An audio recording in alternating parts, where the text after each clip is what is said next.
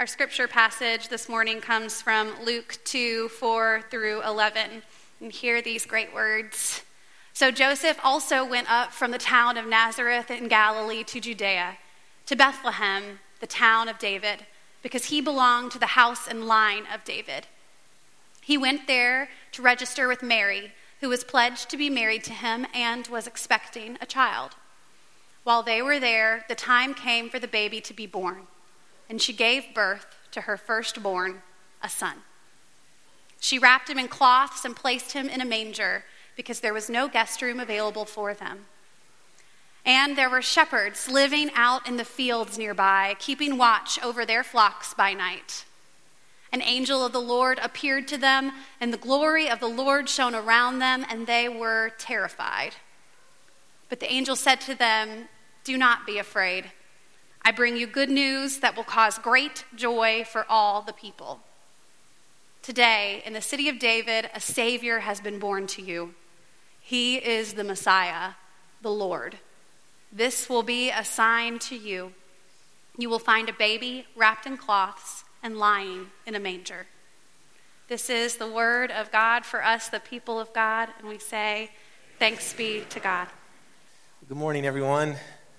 It's great to see you. The shepherds, though, what I want to tell you about this morning, the shepherds in the Christmas story, I'd even love for you to just try to picture these shepherds who are keeping watch over their flocks by night. This, for some of you, may be the first time you've ever heard this story, or you may have heard it 100 times, but I'd love you to just kind of try to think about who they were and what they even looked like on that night when God showed up to them. You know, the shepherds are really significant. You know, they were the first ones to receive the news of Jesus' birth. They were the first ones to seek after Jesus. They were the first ones to find Jesus. And then they were the first ones to tell somebody else about Jesus. So these are really significant players in the story. So significant, I'm going to go over that again. The shepherds were the first people to receive the news of Jesus' birth. So all kinds of people, millions, billions have heard about it now. Even in the last few weeks, some folks have heard for the first time about Jesus that might be connected to Christmas. But the shepherds were the first ones to receive the news. They were the first ones to seek after Jesus. Some of you here this morning are in a season of life where you're sort of seeking after Jesus. What's this all about? What's it going to mean for me to encounter Jesus? The shepherds were the first ones to do that. They were also the first ones to find Jesus. Sometimes you'll hear folks say, I found Jesus, which is an awesome exclamation. I actually believe Jesus always finds us first, but it's still a cool thing to say, right? I found Jesus. The shepherds were the first ones to be like, I found him. And then they also did this thing that we have to do, and that's tell others. So you don't just receive and seek him and then find him. It turns into something else where you want to tell others about it.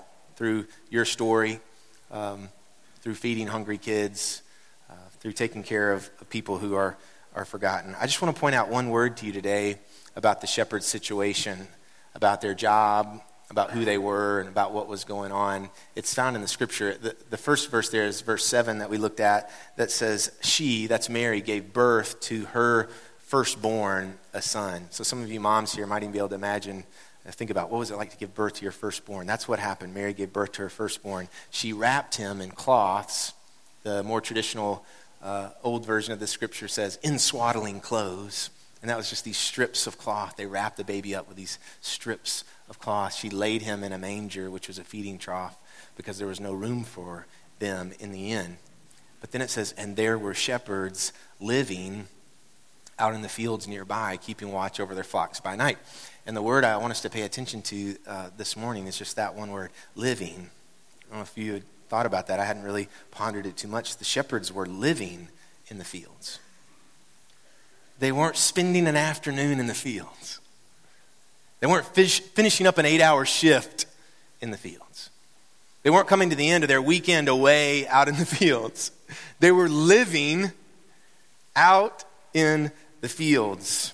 Their job required them to be on all the time. Anybody got a job like that?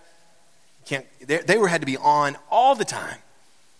It seems that watching sheep was something that required your full attention all of the time. So the fields outside of Bethlehem, the rocky ground, the frigid nights in winter, the scorching sun in the summertime, the caves that were carved out in the sides of the hillside, was not somewhere they commuted to Monday through Friday.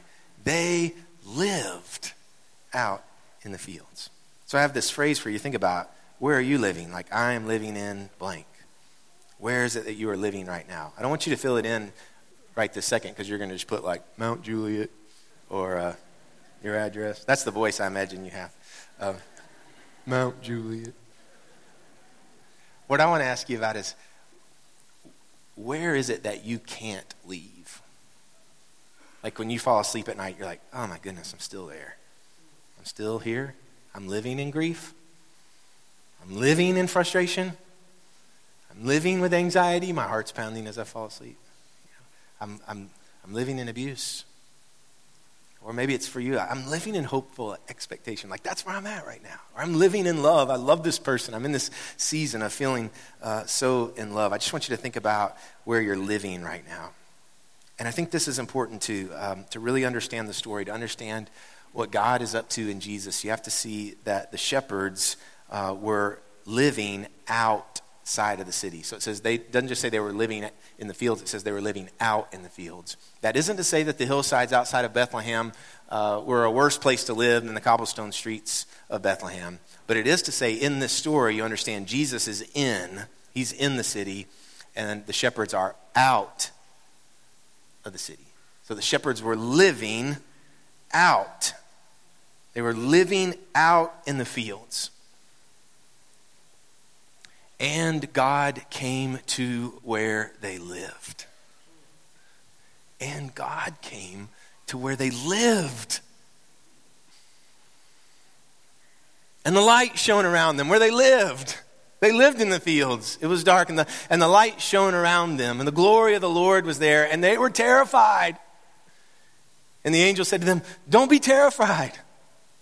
I've come to bring you good news of great joy, and it's for all of the people. I don't think there's any misplaced word in the angel's announcement. It's for all of the people. Today, in the town of David, a Savior has been born. He is the Messiah, the Lord, and this will be a sign to you. You will find a baby wrapped in cloths, in a feeding trough. How are we going to know him? How are we going to know we found the right one? Oh, it's a baby, and he's wrapped up in these cloths, and he's in a manger. I loved Clayton, and I was annoyed by Clayton. Did you know you can love somebody and be annoyed by them at the same time? Some of you can raise your hand in your heart if that person's just sitting right next to you. It's like, you can give me that look, like, I see you, Jacob. I'm tracking with your story already. I loved Clayton, and I was annoyed by Clayton. Rachel and I just bought our first house. We were 22 years old. It was a starter home. It was up on this little hill. We were so proud of it. We were so excited. We were so in love. That first month that we lived there, we bought a puppy, a beagle puppy, and named him Simon, and we actually built him a fence. We did. We built the fence around our backyard to hold Simon in. I started coming home, though, in the afternoons, and Simon, our beagle puppy, was out. He was out in the neighbor's yard. He was in somebody's trash. I had a voice on the answering machine, which was this device connected to a phone that was wired into the house. And people would call the house, and would go into this device, and you could hear what people said. And people would say, like, your dog is out. I was like, how's my dog getting out of my fence? And I came home one afternoon, and the gate to our fence was propped open, and I walked in, and in my hammock with my beagle puppy was Clayton.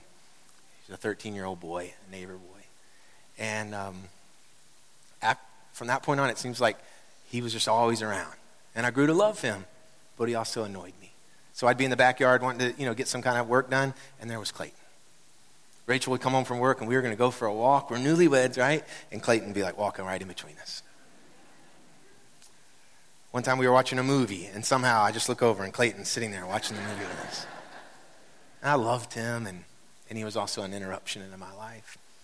One Saturday night, Clayton knocked on our door. He woke me up. It was late. And I was trying to wipe the sleepiness out of my brain to understand why this 13-year-old was standing on my welcome mat in a big winter coat, shivering. I couldn't convince him to come one step off the welcome mat. And I knew that something was wrong. At the time, I was training and studying to be a pastor that worked with young adults and young people. I knew that something was wrong, and I talked with him. We had a little prayer together, and then this is what I told him. I said, Clayton, go home, wake up your dad, and tell him what's going on. But I did not call Clayton's dad, and I did not walk him home. I sent him on his way, and I went back to bed. And that night, in the neighborhood where I lived, Clayton walked away from our house, and sometime in the night, he committed suicide. And this darkness covered me that I had never felt before. I remember going to bed that night. The next night, I didn't sleep at all. I stayed up all night. And I was having this conversation with God. I was saying, God, maybe when the sun comes through the blinds, I'll feel better. I was just waiting and waiting and waiting for the sun. And then finally the sun came through the blinds, and I felt the same. It was my first experience. What happened is that day I changed where I lived. I started living in grief. And I started living in shame. I started living in this sort of self-punishing regret that I couldn't get away from. I'd experienced sadness before and regret, but I'd never built a house there. And so I did what little boys do when where they are living seems like an oppressive place. I packed a bag and I ran away. I called my brother, who at the time lived in the desert south of Phoenix. And I asked him if I could come visit him, to which he said, you can. He said, but I have to work. And I said, it's okay, I don't want to see you. I just want to get away from where I live. And so those days, I was a full-time student. I left my wife, who was grieving, at home. And those days, I would spend time walking in these desert trails out behind my brother's house. He lived at the foot of the Superstition Mountains. And in the Superstition Mountain, there's one sort of prominent mountain that you can see. It's called the Flatiron. And it looks like an iron that comes out. And I asked my brother one night, I said, can you walk to the top of the Flatiron? I just wanted to get as far away as possible. And he said yes in a way that seemed to say, some people can walk there. I don't think you can. So the next morning I got up early. I had some water, Teva sandals on, nothing to eat, and I spent all day hiking. Sometime in the afternoon, I got to the top of the Flatiron. I sat down. I was miserable. You ever been miserable when you're just trying to create a more miserable situation? I sat down, miserable, hot, tired, hungry, scraped up, and sad. And mad. Mad at myself. And I even started feeling mad towards God. Living in it. You see what I'm saying? Living in grief, living in the feelings. So I sat down and I began to talk to God again. I'd been training to be a pastor, and this is what I remember saying this, and I've told this story a bunch of times, as you know. This is what I said. I said, God, if I was ever going to be something or someone that you could use, now I know that I can't. And you may or may not believe this. This may or may not make sense. But when I said that, I felt Jesus come and sit down next to me on the top of that mountain. I felt God put a crack in my heart where a little bit of light could shine in. I began to cry, of course, and I actually felt a smile come to my face when I realized that I could run as far as I could think to run at 22 years old, to a desert, to a mountain, and there's nowhere that I could go that God was not coming after me to find me. I had a flip phone. This was 2003. And I looked and I had service. And I called my older brother and I said, I made it to the top. And he said, that's good. And then he said, you realize you have to walk back down, right? I was like, yeah, I was just thinking about that. And then I told my brother that I was hurting. And the next day, he took off from work.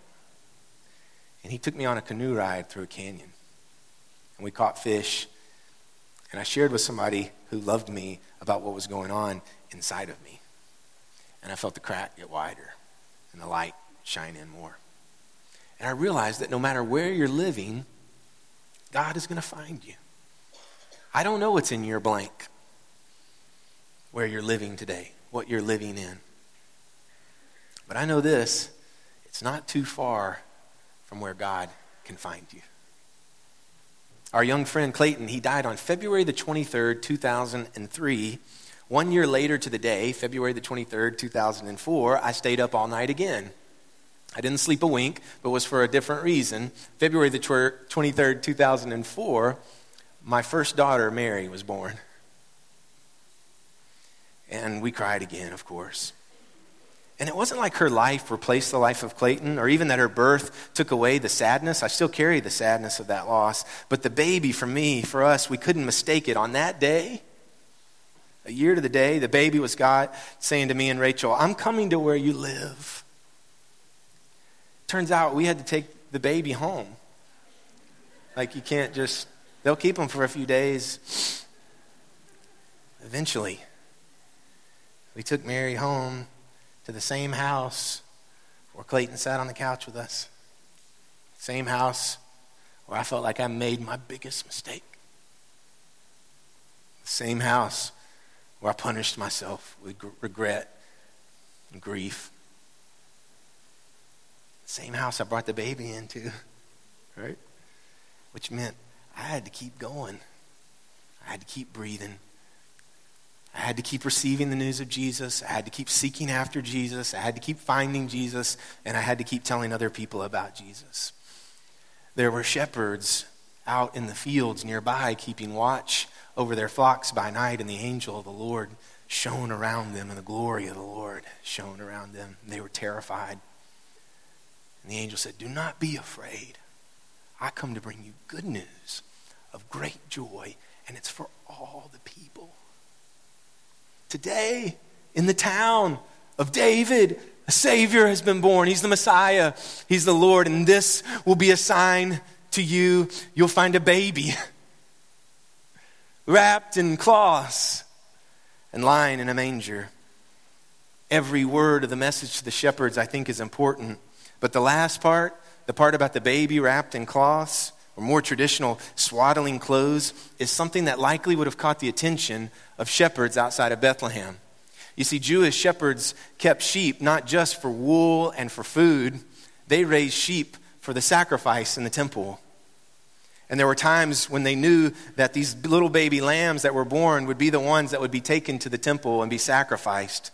The lamb was the way of the people of God saying, we are sad. Things are not right yet. God, we still need you. God, make a way. And so I learned just this week, Pierce showed me something I'd never read before. A Jewish rabbi writing about the process for what shepherds would do with these sheep. They would take them into the caves and deliver them like babies.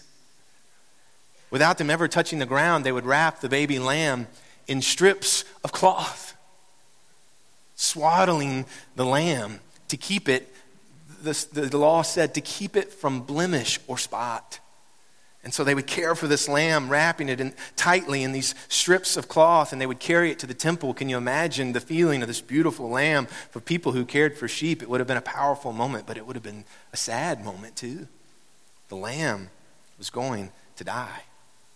The shepherds are told that the baby, the one that was to be born, was wrapped like they would wrap a lamb for the sacrifice. And so the moment when they came to see baby Jesus would have been an all the fields kind of thing. The Savior has come, but he looks to us like a sacrificial lamb. A baby in swaddling clothes. The baby is wrapped in sorrow from the very beginning. Jesus is wrapped in sorrow from the very beginning. The shepherds are the first to get the message that I need this morning, and it's one that you may need as well, and it's this. Jesus is not a sorrow eliminator if you carry sadness this morning. Jesus doesn't come and with one swath of his hand, all of our sadness is gone. No, the story says Jesus is wrapped in sorrow. Thank goodness, because I'm sad. Aren't you? A part of you? I promised myself 20 years ago when I started doing this job that I would try as best I could to be honest. And today I'm sad. I'm sad that 13-year-olds die tragically. And I'm sad that there are hungry kids in Mount Juliet. Like it causes an urgency in me. I don't know what to do with it. We're trying everything we can, right? I'm sad that friends die too young. I'm sad. I went to a seminar this week that said one in 3 girls are sexually abused. I have 3 daughters. It made me so sad. And I know, I think a grown man, he shouldn't get up here and talk about how sad he is, but I believe in Jesus. And Jesus comes wrapped in sadness to where I live. And so if you're in a season of grief today or confusion or frustration, if you can't even put a name to it, Jesus is coming out to where you live to invite you to find him. Whatever it is that you're living in today, God, I think, wants to come and say, I see you. That's why we're doing this stuff at Christmas Eve. Like for the Brooks House, we want to say abused women and children of our community, we see you. We love you. Hungry kids, we see you. Children of Haiti, a place ravaged by earthquakes and now revolt, where it's hard to even get to, we see you. We care about you. You're of value. You're important.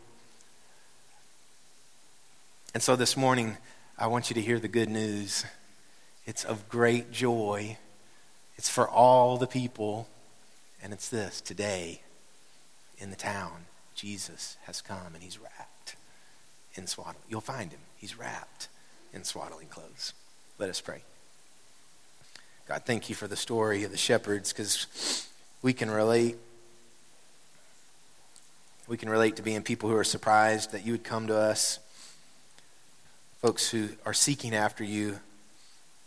And we feel compelled, God, to do something with this baby that we found. We're compelled to take him home, take him into the community. We don't know exactly what to do or how to do it, but we know you're with us, and we cling to you. I just want to pray real quick for the people in the room who are sad. If you're sad this morning, know that Jesus loves you. Even in this moment, he wants to come and sit down next to you. He's here. He loves you. He's not come as one who has to stay away from anything that's sad or sorrowful or filled with grief. In fact, just the opposite. He's wrapped in it. He knows what you're going through. So take heart, child of God. Take heart. We come, God, to this table of Holy Communion, broken bread symbolizing Christ's body for us, juice symbolizing Christ's blood shed for us. Let it be for us the body and blood of Christ, that we might be for the world the body of Christ, redeemed by his blood. Amen.